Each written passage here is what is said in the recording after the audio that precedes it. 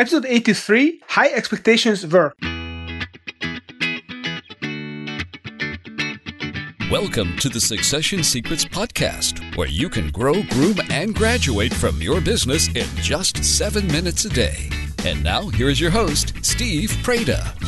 Welcome back, Succession Seekers. And today's episode is about expectations and how expectations influence performance. I was reminded this morning, we had a chat with my wife about the kids' progress, and our kids generally do really well at school these days. And my wife is really strict with them, and much more so than I am, which kind of is surprising for me that I am not as strict, but maybe I don't have to because she is doing all the dirty work for me. But we had a discussion about over the weekend about one of our daughter's progress. She is doing all AP classes, and in one of the subjects she overreached, and she actually applied for a class which is 2 levels above where she was, and somehow she managed to talk the counselors into accepting her into this class. And now she's struggling a little bit. She's still getting kind of B's and C's, but she wants to be A's, and she suggested that she might drop this class and kind of goes one notch below, which is still an AP class, but it's just 1 level above where she was, not 2 levels. And my wife was really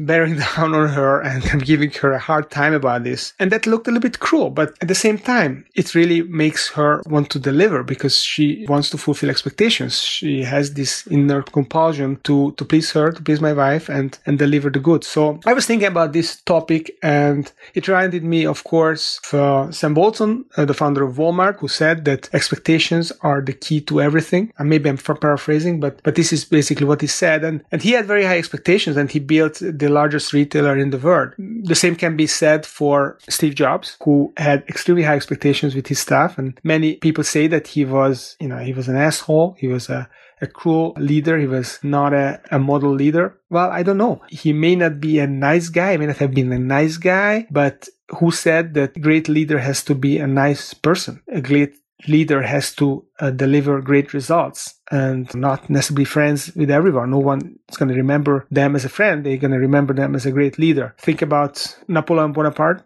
He wasn't such a soft guy. I mean, a lot of French soldiers died in the Russian campaign and in the other campaigns that he led, but still we remember him as a great leader. So Caesar, same thing. His leadership caused a lot of deaths, and he wasn't certainly a softie, but he delivered great results. It might not even be seen as positive results, having destroyed the Republic in Rome, but he was a great leader. No one disputes that. Maybe one of the greatest leaders of all time. So a leader doesn't have to be nice. A leader does have to set high expectations, and Steve Jobs definitely set those expectations. If I recall my own career when I was building MB Partners, my investment bank in Hungary, back in the 2000s, I had this dream that we have to beat the market leader, who was the accounting from Deloitte at the time. And I told my team that this is what we're going to do. This required a lot of sacrifices, and as one of my colleagues who ended up being the best contributor in the group, in the team for a while, he was not delivering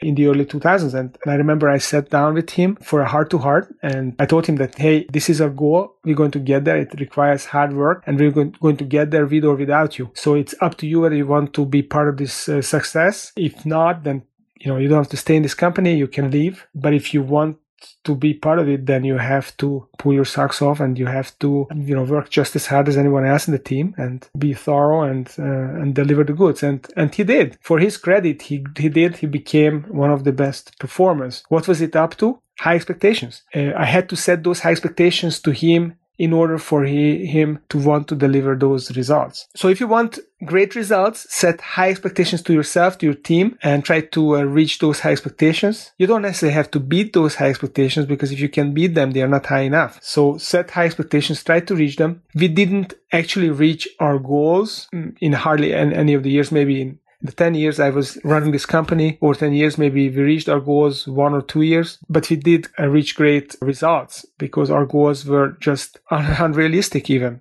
They were very high, and maybe we reached 60-70% of our goals, but it was still a great result. So set high expectations. Set them for yourself, set them for your kids. If you have kids, set them for your colleagues, your team members. your associates, but only do that if you want to reach great results and if you want to have the kind of life that you dream of in the long term. If you want to have an easy lifestyle or a nice lifestyle in the short term, then don't even think about setting high expectations because it's just going to torture you. It's going to make your life very difficult. It's going to make every day a bit of a struggle, and it's going to cause stress in your life. You might, for sure, it will require sacrifices from you. You will have to give up your TV time. You have to give up your party time. You have to get up early. You have to go to bed late. So that's not for everyone. That's kind of a tough life in the short to medium term, and only set those expectations if you really are sure that you want to achieve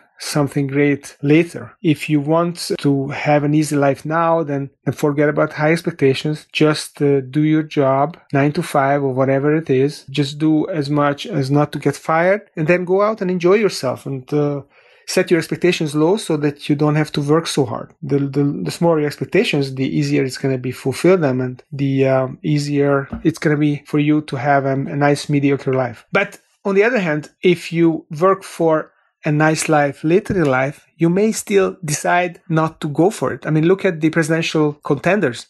They are near 70 or some of them even over 70 years old, and they are still looking for a new challenge. They are still, they are bidding for the highest, the most difficult job in the land, possibly in the world, to be president of the United States. Why do they do that? I mean, they have enough money to have a great time. They can have a stress-free life if they want to. It seems like they have achieved a lot already. So why do that? Why put them under so much pressure? What is at the end of the rainbow? I mean, they might not leave to the end of their term even, but they still do it. So you'll see. I mean, when you get there and you reach your results, you might want to reach for higher results. You might want to contribute. You might realize that it's much more fun being able to contribute, and working hard is actually not so bad. Consider the alternative, sitting passively in front of the TV. That's not my definition of fun. For sure. So anyway, if you want to achieve, set high expectations. Don't be afraid of it. However, be conscious of it that will require sacrifices from you. It's not going to make you the most popular person of the decade. You might be even seen as to be a harsh person, a cruel person, perhaps. But that's the price of results, and you will have to pay that price if you want to get those results. So that's my 2 pence for the day. I hope you enjoyed the show, and I look forward to catching up with you soon, perhaps tomorrow. And in the meantime, remember, your succession is success. Thank you for listening to the Succession Secrets Podcast. Make sure you check out successionsecrets.com for archive podcasts and transcripts, and entrepcoaches.com. That's ENTREP coaches.com to download your free copy of the Your Terms newsletter.